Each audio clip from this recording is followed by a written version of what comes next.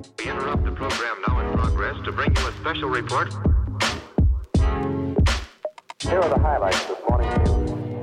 From the WPGU News Desk, here's today's headlines on WPGU 1071, Champaign's Alternative.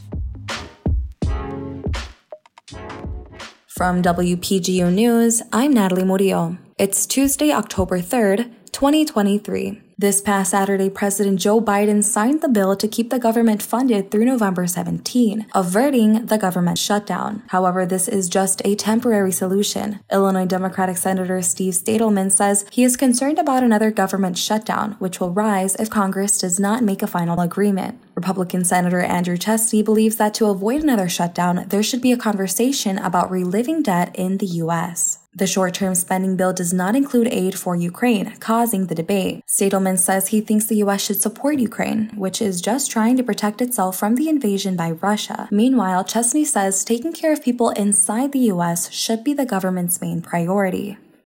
Victims have been identified after Friday's deadly crash involving a tanker truck and anhydrous ammonia near Teutopolis. All 5 victims passed away from exposure to the ammonia. 3 of them belong to the same family, a father aged 34 and 2 young children aged 7 and 10. 7 other people were hospitalized. 500 residents within a 1-mile radius of the crash sites were evacuated after the accident, but they were allowed to return home Saturday after the danger from the ammonia spill dissipated. Preliminary investigations suggest that another vehicle attempting to pass the truck caused the truck driver to pull away to the right, subsequently departing the roadway and then rolling over. Emergency crews worked overnight Friday into Saturday to clean up the site. The crashed tanker was drained, patched, and taken to a secure location for investigation.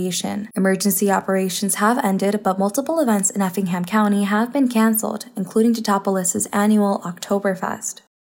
Mercy Health is providing free smoking cessation classes starting next week. The 6-week series is an initiative created by Mercy Health Reach Services to help people quit smoking. The sessions will be available every Wednesday of October through the beginning of November in the second-floor conference room at 904 Scioto Street in Urbana. A certified tobacco treatment specialist and licensed chemical dependency counselor will lead the sessions. Resources including carbon monoxide testing, nicotine replacement therapies, and personalized plans to quit smoking will also be available. Nicotine patches, gum, lozenges, and gas credit gift cards will be available and free for all who attend while supplies last.